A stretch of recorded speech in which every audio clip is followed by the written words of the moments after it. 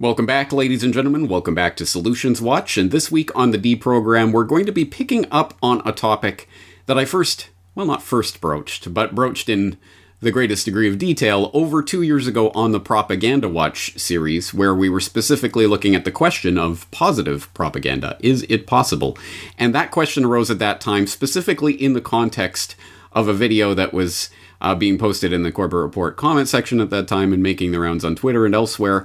Specifically, the Cancer Schmancer Be the Change sizzle, which was an attempt to put together one of those corporate poppy, feel-goody kind of propaganda videos that we have become all too common, especially when celebrities get together to raise funds for this or that cause, but in the service of an actually worthy cause, not in line with big pharma and big food and all of these industrial lobbies, but in the service of actual human health, which is particularly interesting in the context of the last year and a half, specifically talking about the toxins and pesticides and chemicals and genetically modified organisms that are increasingly finding their way into our environment and our food supply, and specifically the effect that they are having on our developing children's bodies, on their susceptibility to cancer, etc. And so I did introduce that in that Propaganda Watch episode a couple of years ago, and did broach the conversation at that time. Is it possible to use the propagandistic techniques and to use propaganda in a positive sense to spread information about important matters? I've broached this subject here on Propaganda Watch and on my other work over the years, but it is a question that I keep coming back to. Is there such a thing as positive propaganda? I've talked about the ways that manipulators and social engineers, would-be social engineers, have for at least a century now studied in precise detail how to manipulate humans' emotional responses and their non-rational limbic brain system in order to provoke them towards this behavior or towards that opinion. So can and should we be using similar methods to provoke people in a more positive direction? So I think it's time to reintroduce this conversation, and this time not in the context of Propaganda Watch, but in the context of Solutions Watch, and not looking or thinking about it in a theoretical way, but looking at ways that people, activists, not waiting to take orders from headquarters, are already out there trying to shape and change the public conversation for the better by using anti-ganda. Let's just use that term. I'm sure it's been used before, and I'm sure it's associated with movements and things that I'm not necessarily meaning to associate this with, but I'm using that term advisedly, specifically because I'm sure there are many examples of this, especially during this COVID hysteria era, but one that immediately springs to mind and to my attention via my inbox was Cherry B, an activist who is posting her work to Twitter under the anti-ganda hashtag, and if you do follow that hashtag or look at the Cherry B Twitter account, you will see examples precisely of this type of positive propaganda, specifically in this case taking the form of stickers or leaflets or things that can be printed out and posted up around town. And there is even a link there at the pinned tweet at the top of Cherry B's account. There is a link to a download of the open source files, print ready, so that you can print them off and start plastering them around your area. And I did hear from Cherry B recently, who wrote that back in August of last year, I designed and had 30,000 stickers printed and sent out around the world, mostly to the UK, but also Australia, USA, Canada, Ireland, and Belgium, for example. To my knowledge, they were the first of many resistance stickers in the UK. So hats off to Cherry B for getting out there, doing something, inserting herself into the conversation, and in an interesting way. And I'll get Brock to show some of the examples of these, not only the stickers themselves or the posters, but how they are being affixed to various objects and recontextualizing things out there in the public space in the UK and elsewhere. Excellent, great. Okay, it's obviously, like everything else I discuss on Solutions Watch, this is not the silver bullet that's going to solve everything, but it, at the very least, can be a conversation starter, and it could be the thing that starts someone thinking about the situation in a different way. So hats off to everyone out there who is attempting to do this, and as I say, I'm sure there are many examples of people out there trying to do this.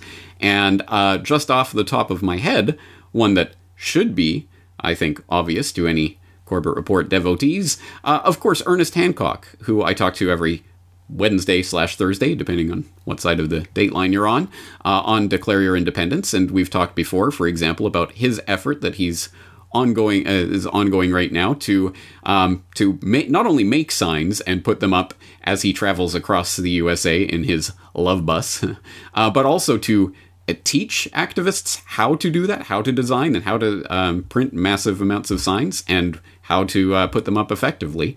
He's doing that wherever he goes, the Johnny Appleseed, spreading these ideas around. And he should know a thing or two about that, having been the person who designed the famous Lovolution logo for the Ron Paul 2008 Lovolution that Russell Brand later tried to copyright, interestingly enough.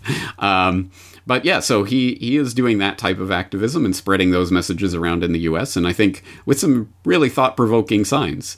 The White Rose is another one that I'm sure will be familiar to a lot of people in the audience. You're probably seen, if not their Telegram group, which, as far as I'm aware, is the only place that their work is congregated and available, and you have to go and join Telegram to be part of the White Rose group, which I'm not going to do. I will put in, as an aside, a link to Luke Smith's recent video, Don't Use Telegram, Don't Use Telegram, Don't Use Telegram, Don't Use Telegram, Don't Use Telegram. I'll let you guess what that video is about. But at any rate, they are spreading this information in a similar anti-Gandistic way, with some thought-provoking images and providing other ideas about how people can activate and start inserting themselves into public conversations. There is also another Twitter account, the Think Twitter account, that is similarly spreading these types of anti-Ganda messages, these times in the form of stark text messages in bright colors that can, again, be downloaded, printed off, and posted up on various surfaces in your local area. So there are many people out there that are trying to do this, and I think some of these images and some of these just the statements and things are quite brilliant and well constructed and designed to get people thinking, which I think really is the only hope we have left. To the extent that critical faculties still exist on this planet, they need to be activated, engaged, and those muscles, those brain muscles, flexed at this particular time, because it does not get any easier from here. The people who have been indoctrinated by the COVID cult conditioning are very far under the spell by this point, and it's getting harder and harder to reach those people. I've talked about it before. We're at the forking of the path, and if people continue to go along into the biosecurity state and everything that's coming along with it, they will, at some point, lose their humanity. If you don't know what I'm referring to there, you can see my recent coverage of the Exploring Biodigital Convergence and other signs that we are moving closer and closer to the end of the human species.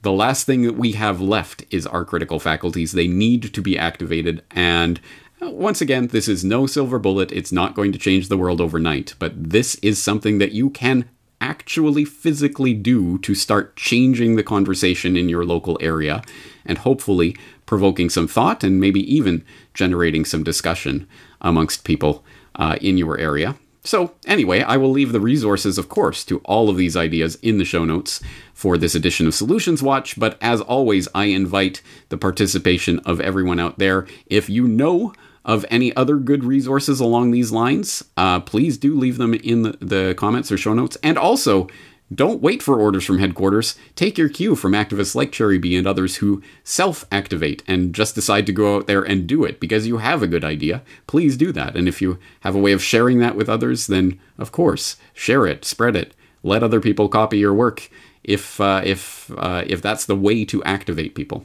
So anyway, I just wanted to highlight this particular idea today, and we'll use the name Anti-Ganda for the purposes of this video, but I think you understand the deeper meaning of what this is about and how it can be used. Anyway, I'm looking forward to seeing what other examples of this you guys can dig up, and until next time we speak, I'm James Corbett of CorbettReport.com.